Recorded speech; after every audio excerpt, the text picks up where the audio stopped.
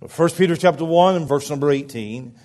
For as much as ye know that ye are not redeemed with corruptible things as silver and gold, from your vain conversation received by tradition from your fathers, but with the precious blood of Christ, as of a lamb without blemish and without spot, who verily was foreordained before the foundation of the world, but was manifest in these last times for you, who by him do believe in God, that raised him up from the dead and gave him glory, that your faith and hope might be in God.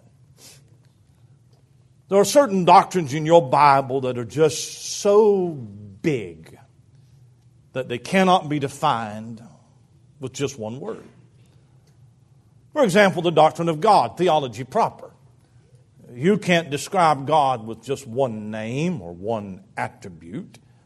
God is so vast, He requires a vocabulary all of His own. So we could spend tonight and we could talk about the goodness of God till it's time to go home and have said nothing about the knowledge of God. We could talk about the knowledge of God, the omniscience of God, and say nothing about the power of God. It's just too big. You can't fit it all into one word. Right. The doctrine of salvation. When God saved you, He did so many things in you and for you, you just don't have a word for it all. Right. The word save, good word. It's a Bible word, but it's not a big enough word to capture every truth that is embedded in your salvation. So we come up with words like justified. Now, when you justify yourself, what you're trying to do is excuse yourself for something that you did wrong. You're trying to offer an excuse for why you did what you did. That's not the Bible idea of justification. Justification is a legal term. It is the legal aspect of salvation. It is to declare righteous. To justify is to declare someone not guilty, even if that person is guilty. But as far as the law is concerned, the accused is innocent and is given a new standing before God. And God has taken your sins and placed them on Jesus. He has taken His righteousness, placed it on you. And when God sees you in Christ, He sees the righteousness of His Son. And the word we use to describe that is justification. It's a great word. It's a great word. Whenever I think of that doctrine, I'm not preaching on this tonight, but I always think of that man in England who purchased a Rolls Royce. Saved his money for years and bought this Rolls Royce, and he wanted to tour Europe in his Rolls Royce, and so he had it placed on a ferry and crossed the English Channel, and he was driving through France, and the Rolls Royce broke down on the side of the road. And so he sent a cable back to the Rolls Royce company in England, and they flew a mechanic to France and got the car running again. And he just knew that when he got back home that the bill for that would be enormous. And so when he got back home, he wrote a letter to the Rolls-Royce company explaining what happened and requesting a bill. And the Rolls-Royce company sent a letter back to him and said, "Dear sir, thank you for your letter. But you need to know that we have no record in our files of any Rolls-Royce that has ever broken down at any place, any time, for any reason." Well, that's what justification is. You may fall, you may break down, you may run into the ditch. God says, that's a child of mine, and I have no remembrance of his past. It is a great doctrine. But justification doesn't say anything about propitiation. Now, the word is not as familiar as justification, but propitiation means to turn away wrath by the offering of a gift. When we talk about Christ is our propitiation, we are saying that when Jesus died on the cross, that all the sins of the world was poured out on Him. And God the Father judged Him as though He were us, as though He were every sinner. And He became sin for us, and He took the wrath of God for my sin. When Isaiah 53 says that He shall see of the travail of His soul and shall be satisfied, the Father is not happy to see His Son suffer, but He is satisfied with the sufferings of His Son. That's a great doctrine. But that doesn't say anything about redemption. The word redemption is to buy back with a purchase price. It is to purchase something back, like purchasing a piece of property, or we would think about buying a slave and setting him free. So they're great words, and justification doesn't say anything about the price of our salvation. It talks about our standing before God. And propitiation, it doesn't say anything about our standing before God, but it speaks of the satisfaction of the wrath of God. And redemption doesn't deal with the justice or the legal aspect. It deals with the price that was paid. So what I'm trying to say to you is that being saved, it's just too big. You just can't put it all in one word. You need a library to describe everything God did when He saved us. And the word that Peter uses in our text is the word redeemed. You're redeemed, not by silver and gold, but with the precious blood of Christ as of a lamb, without blemish and without spot. Now, it's a familiar passage. You know those verses well. You've got to memorize. And I'm not going to preach tonight so much on the doctrine of redemption, but I read these verses tonight because I want to show you something about the God of our redemption in these verses. And I want you to notice tonight that verse 17... verse 18, verse 19, verse 20, and verse 21 is all one long sentence. In punctuation, the last period is at the end of verse number 16. Do you see it there? The next period comes at the end of verse number 21. It is a very long sentence, and in that sentence, he tells us what does not redeem us, verse number 18.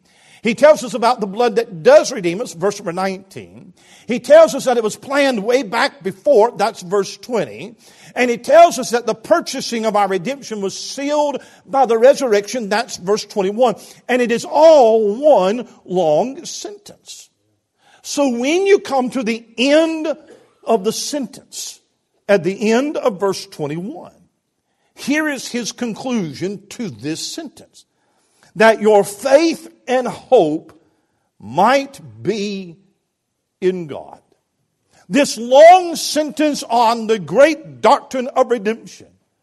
He says the result of it, the end of it, the aim of it, the blessed assurance of this redemption is so that you and I can have faith and hope in God. Now that would be really relevant to the people that he's writing to. I'm not going to deal with the suffering that they're under, but you know they're living under the thumb of Nero. Suffering saints suffering 18 times in the book of 1 Peter. And these are believers that are going through dark valleys and through hard trials. And sometimes when life is pressing you down, it can cause you to doubt God.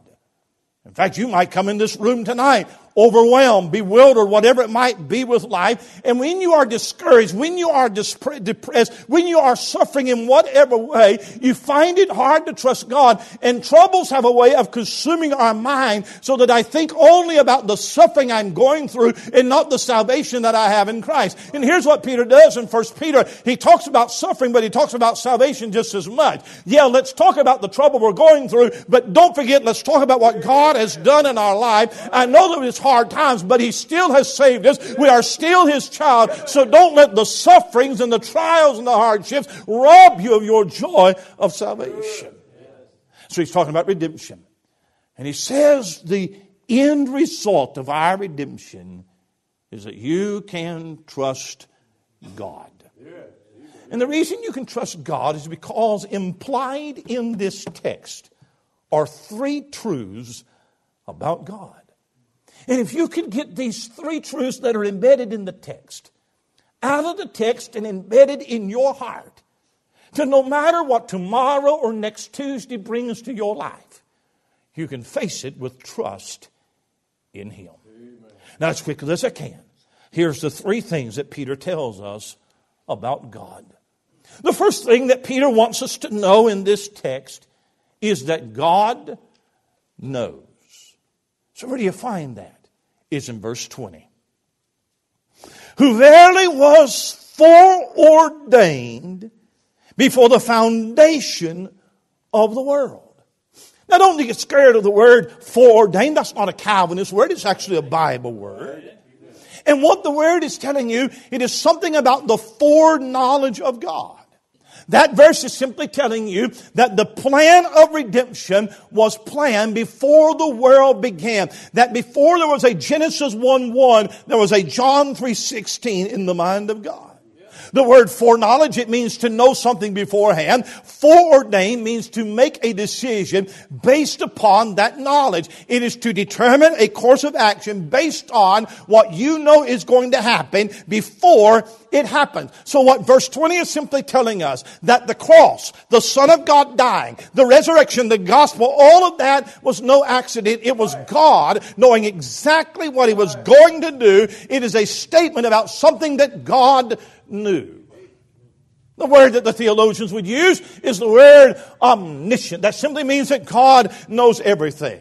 God knows the future before it becomes the present. He knows tomorrow before tomorrow becomes today. You cannot find a beginning or an ending to the knowledge of God, because God knows everything that has happened. He knows everything that's happening right now. And God knows everything that is going to happen in the future. Do you believe that? I'll take it a step further. God not only knows everything that has happened, God knows everything that's happening right now, God knows everything that is going to happen, but I would say that God knows everything that could happen if other things happen. Exactly right. He knows the decisions you'll make. But if you was to make other decisions, God knows what the result of those decisions would be as well. He not only knows what will actually happen, but I believe that God knows what could potentially happen in every other possible scenario. I've used this illustration several times, and I'll just use it again. So we got in the car this afternoon and came over here, and Brother James trusts my driving, and so we came, and we came out of the hotel, and did we turn right or left? We turned left, I think what we did, and got on the highway, and we came here. Now, had we turned right, it is possible that a mile up the road, we could have gotten in an accident. But we don't know, because we didn't go that way. We went left. But we will never know. But God knows. He knows everything that'll happen, but God knows what could happen that won't happen. Now listen, God knew that sin would enter into the world through the disobedience of Adam. He didn't ordain that sin. He didn't cause that sin. Adam didn't have to sin. Adam had a choice, but he knew the choice and he knew the consequence, and he allows the consequence of sin to be played out in the world. And knowing that ahead of time, God planned a course of action that would plan salvation through the sacrifice of His Son, Jesus Christ. Adam didn't have to sin, but if he does sin, this is what I will do to redeem man from that sin. There's a text over in Revelation 13 that talks about the Lamb, catch this, the Lamb slain from the foundation of the world. I actually happen to know that the Lamb was not slain at creation. The Lamb was slain at Calvary 2,000 years ago. But what the verse is saying is that before creation, God knew that His Son would die on a cross to save mankind from his sin. So in God's perspective, it is as good as done. He knew what men would do. He knew the punishment of sin. He knew what He would do to save man from sin. He knew that you would sin. He knew the curse that would bring you to your life. He knew how you would respond to the gospel when the call came to you. And He knew that when you called out to Him by faith and repentance, He knew that He would save you. He knew all along. He knew. And when God knows something beforehand, He can speak of it in the past tense as if it is already done. Now, let me bring it home to you, all right? Let me make it practical. The verse is telling us that God already knows and has a plan. Not just for salvation, but for your life and for mine. If the fall of man didn't catch God by surprise, then whatever trial you're going through tonight, that didn't catch Him by surprise either. And there might even be another trial on the horizon that you don't know about. But God knows about that one too. You don't know about it, so you're not making any plans for it. But God already has the plan in place. And whatever the storm is next, He's not going to have to scramble to pull you through. There'll not have to be an emergency meeting of the Godhead and say, that one really snuck up on us. What are we going to do? No. He's got a plan for your life, just like He had a remedy in place with the cross as the remedy for sin. You see, you and I live in the realm of time. We have eternity in our heart, but we live in the realm of time. And basically, we are captives of the moment. You can remember the past, but you can't go to the past, and you cannot fast forward to the future. We can't sit in this service tonight and say, it started out a little slow, so let's rewind the clock to 7 o'clock and let's start. We can't do that. We can't look at tomorrow night and say, tomorrow night there's 5 people going to get saved in the service. So let's just fast forward. Let's make it tomorrow right now and get those people saved. You can't do that. You can remember the past. You can plan for the future. But all that you can do is you can live right now in the moment. There are no such thing as time capsules. But God transcends time. God is not bound by right now. In fact, there was a time when there was no time called eternity past, and God was there before time. God does not live in time. God lives in eternity. And what that means is that tomorrow is the same as today for Him, so He doesn't need to wait for tomorrow to get here for Him to decide what He's going to do about tomorrow. He already knows. It's not just that God sees it, but He's already over there with everything that you need for whatever trial is coming your way. If in the mind of God, the Lamb is slain from before the foundation of the world, because today, yesterday, tomorrow, it's all the same to Him, and He doesn't need to wait for it to get here to see what is going to transpire, because He's already there. He could say in Genesis, I'm already over in Revelation, and I may not know what tomorrow holds, but it's okay, because my God's already there, and He's got all the grace and all the strength that I need that'll sustain me for tomorrow's trials. I was traveling the other day, several weeks ago now, and I have a GPS map program on my phone. And I turn it on, and sometimes I don't need it for the directions, but if there's a wreck or if there's a road hazard, it will alert you. And several weeks ago, it said something I'd never seen before. I was coming up I-65, and that thing popped up, and it showed me that there is a wreck ahead, several miles ahead. Now, how did that phone know that there's a wreck ahead? Yeah. Well, the only way it knew was there was somebody else using the same app that was somewhere up ahead of me. Yeah. They had been in the wreck or seen the wreck. They were letting everybody know behind them, hey, be careful, there's a wreck. As I got closer to where the wreck was supposed to be, my phone alerted me again. And this time it had 2 questions with an option. Clear, still there. What it's asking me, you are at the site where the wreck has been reported. Is it still there, or has it been cleared out? And the reason why they were asking me that was because if there's somebody behind me coming up, I could punch clear or still there. Everybody behind me would know what the status was. By the time I got there, the wreck was cleared. So I just punched clear on that phone. And basically what I was doing is I was saying to anybody that's behind me, come on ahead. I'm here. Everything's cleared out. Everything looks good. There is no danger. There are no hazards. You can just come right on through. And I'm here to tell you tonight that your Father is ahead of you and everything is cleared out. And He's saying, come on, because when you get here, everything will be right. The old preacher said, has it ever occurred to you that nothing has ever occurred to God? Nothing ever surprised Him. Nothing has ever caught Him by surprise, because God knows He's there. And the reason because of that, God never reacts to anything. You and I are reactionary. We don't know what to, so we always react.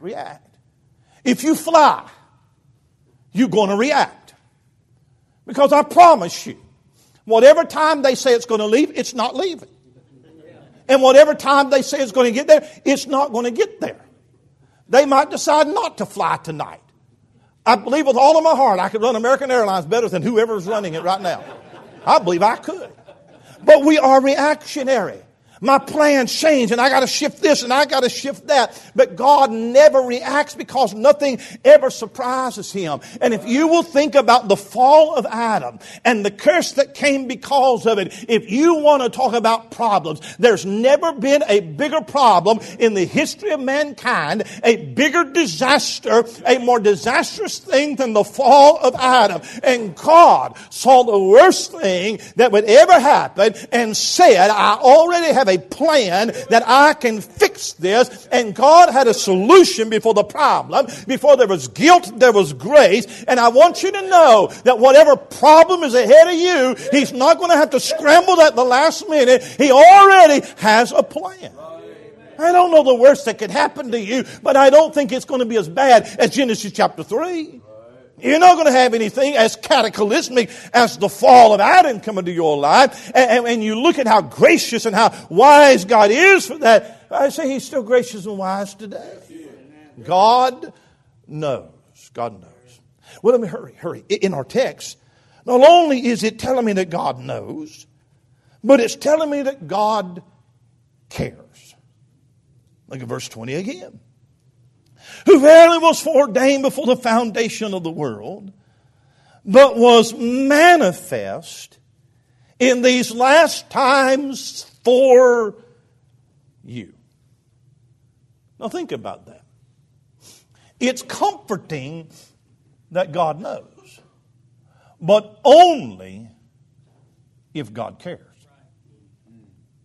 In fact, if God doesn't care, it would be better if God didn't know. Suppose I knew that tonight your house is going to catch on fire. Somehow I had advanced the knowledge at midnight your house is going to catch on fire. That'd be good knowledge to have ahead of time. I could warn you. We could go ahead and call the fire department, have them ready. You get your kids out, get your pets out, make sure everybody's safe. Good knowledge to have, but only if I care. If I knew, well, it ain't my house. It ain't my family. I'm going to be in the hotel. It ain't going to bother me a bit. If I know and I don't care, then that makes me a monster. It's better for me not to know if I'm not going to care.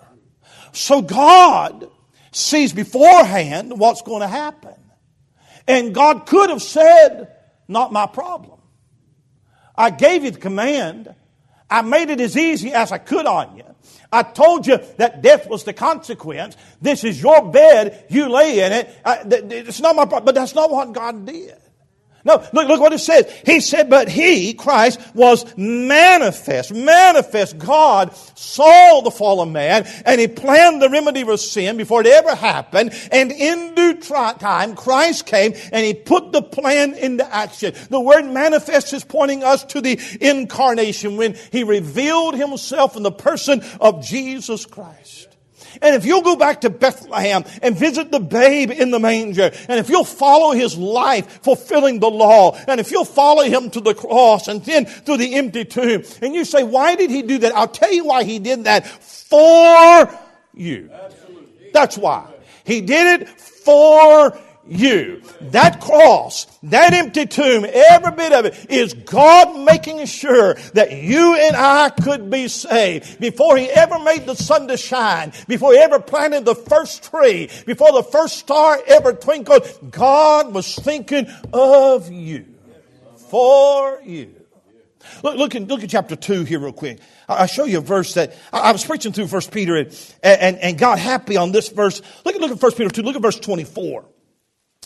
Who His own self bare our sins in His own body on the tree. Now stay with me for just a minute, all right? I'm King James through and through, all the way to the core.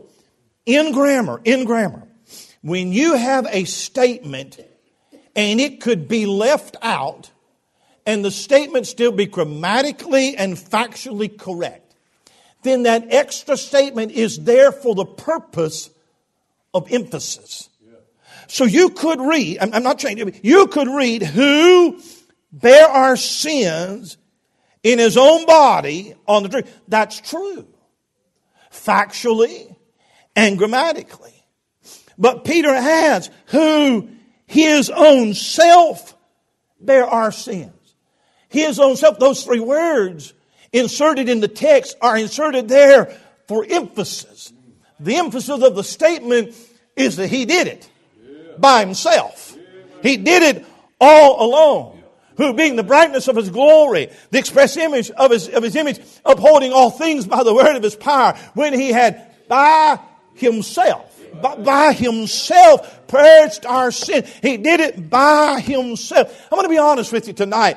I don't understand how He became sin for us and did not become a sinner. And we have to be careful when we're talking about this because our language has to be right. And I know that He became the guilt bearer, but He wasn't actually guilty because He didn't do the sin. And somehow He bore my sins in His own body, and the Father punished Him as the sin bearer. And I can teach a class on it, but when I walk away, there's still something in my mind that's just a little bit bigger than, but I don't fully understand it, how that He became the penalty for my sin on the tree. He became the curse for me. He became the serpent for me.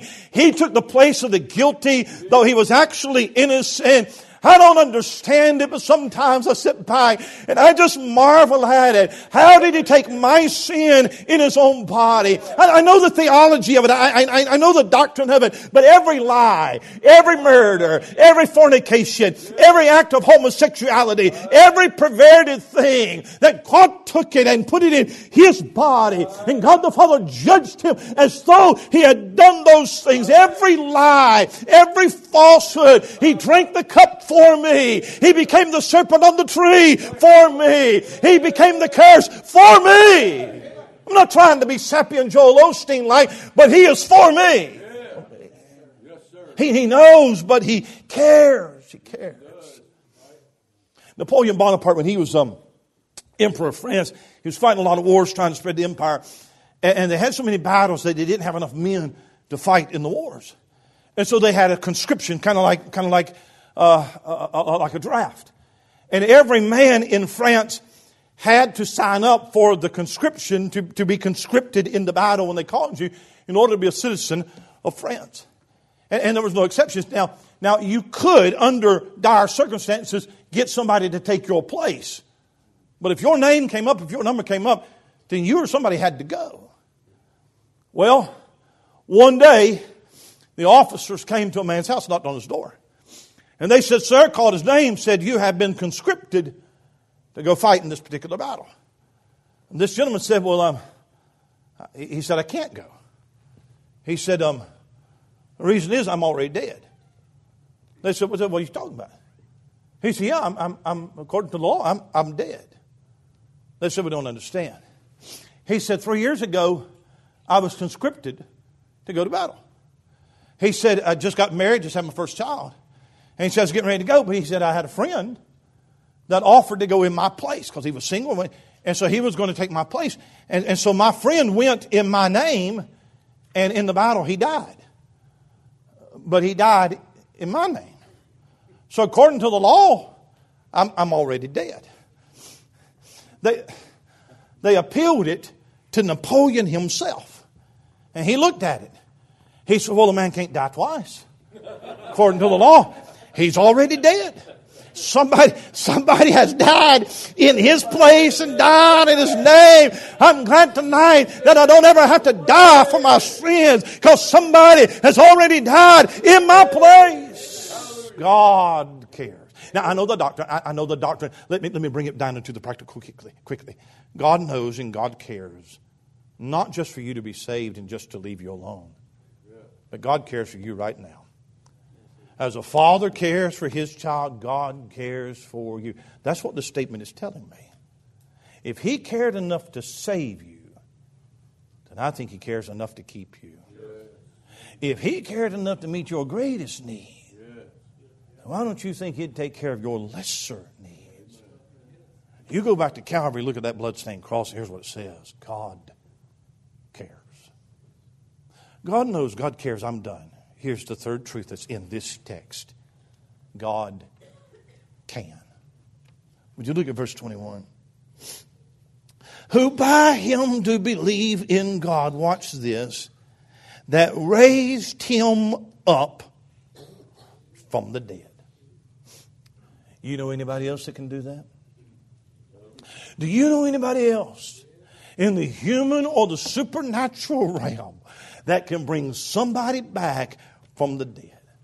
Do you know anybody who has the power to call into the grave and demand that death release its hold on its prisoner and bring that person out of the grave? It tells you that God knows and God cares and God can. There have been times in my life when I cried for somebody and I wished that I could help them. And most times that I counsel somebody, I usually end up saying very weakly, I'll pray for you, but that's about all that I can, because most times that somebody comes to me with their problem, there is nothing that I can do to help them, but God can.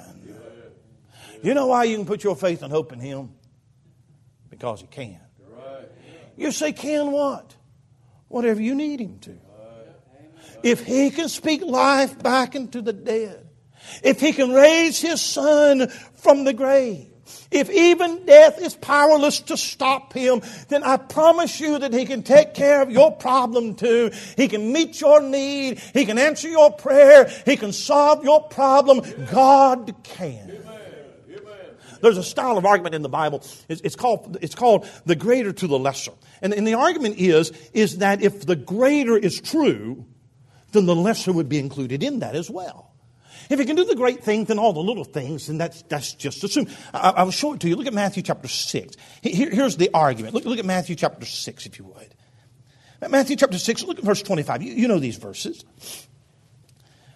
Matthew 6, verse 25. Therefore I say unto you, take no thought for your life, what you should eat or what you should drink, nor yet for your body, what you should put on. It's not the life more than the meat, and the body the raiment. Behold the fowls of the air. Now watch, here's the great thing. For they sow not, neither do they reap, nor gather in the barns.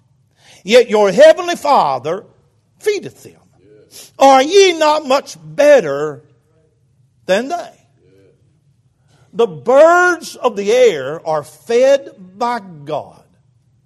That's pretty big, isn't it? See, how does God do that? I tell you how God does that. You go through the McDonald's drive-thru and you say, I want 2 cheeseburgers with no onions and no mustard. Now, you already know there's going to be either mustard or onions on that cheeseburger. You pull out into the road knowing I should have checked this before I pulled out of the parking lot. And you unwrap the cheeseburger, and sure enough, it's got onions and mustard on it. You gotta be kidding me. I just asked for a cheeseburger with no mustard and no onion. How hard is that? I mean, and you're chunking out the window. God is feeding His birds is what He's doing. You just bought dinner for some of His fowl. If God can do the big thing, then don't you think God can do the little thing? Look at verse 28. Why take ye thought for raiment? Consider the lilies of the field, how they grow, they toil not, neither do they spin. Yet I say unto you that even Solomon in all his glory was not arrayed like one of these. Wherefore God so clothed the grass of the field, which today is and tomorrow is cast in the oven. Shall He not much more clothe you, O ye of little faith? If God can clothe the field with the tulip and the grass and the flower, then don't you think God can put some clothes on you? If the bigger is true, if the greater is true, then the lesser is true as well. That's what Paul said in Romans chapter 8. What shall we say then to these things? If God be for us, then who can be against us? He that spared not His own Son. That's the greater thing. How shall He not spare all things for us? If He can do the greater thing, He can do the lesser thing as well. God can give you the big thing. God can give you the little thing. It might be that God brings healing. It might be that God gives you grace to bear the healing. I was preaching several months ago, Illinois, I believe it was. In Indiana, Illinois, I was preaching. Morning services, had my phone with me, hardly ever do. Phone kept ringing, man, in my church. After it kept ringing several times, I knew it was serious. Stepped out in the parking lot of the church, called him back, and I've told this story several times, and they don't mind me telling it. So Brother Billy had called me, what's going on? He said, you need to pray for Ruth Ann. He said, we just got back from the doctor. She's expecting, of course, several months along. And he said the doctors are detecting some very serious health issues. It's amazing that little baby's still in the womb. He said they know that there are at least 3 holes in the heart, and the stem cord connecting the right and the left part of the brain is missing. And he went on to it. Long, long, dark road ahead. If there is ever a young couple in our church with grace, it is Billy and Ruth Ann.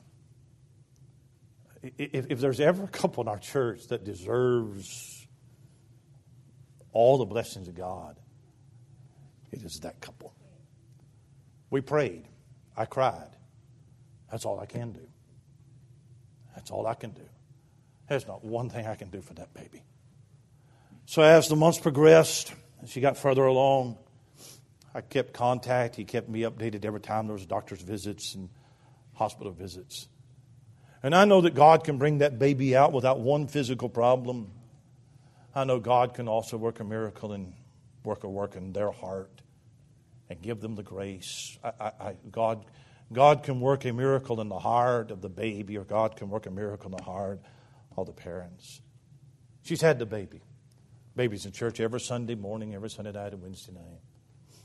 The holes in the heart, I don't know what happened to them, but they just went away. Ain't nothing wrong with the heart of the baby. Everything's just fine there. Stem cord, there are some problems there.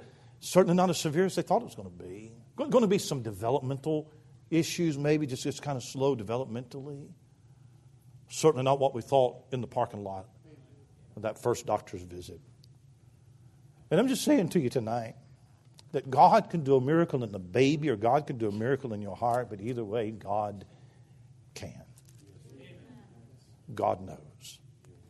If before the foundation of the world, God could look through time and He could see the greatest problem of sin and say, I've already got a plan for it. If He knew that, I tell you, He already knows what's in your tomorrow. You've never informed God of your situation. You've talked to Him about it, but you've never told Him about it because He already knew. And God cares. If He cares enough to send His Son to this earth and die on that cruel cross, if He cares enough to manifest His Son for you and I, He cares about the little things too. And God can. I don't know what you're praying for. I don't know what miracle you need. I don't know what situation that you can't solve. But God can. If He can cancel death, empty out the grave, then whatever's coming to your life Friday, God has an answer for Him. I'm not trying to give you a pep talk. I'm not trying to tell you I just feel like something good's about to happen tomorrow. I don't believe that. But I'm trying to say that this great salvation that you and I have, it's not just for heaven. It's for living. It's for trusting Him now. And if you can't rest in Him, I have nothing else to offer you. If you can't lean on His understanding, I don't have any other words. Does Jesus care? My heart is pained too deeply for mirth or song. As the burdens press and the cares distress, and the way goes weary and long. Oh, yes, He cares. I know He cares. His heart is touched with my grief. And when the days are dreary and the long nights weary, I know that my Savior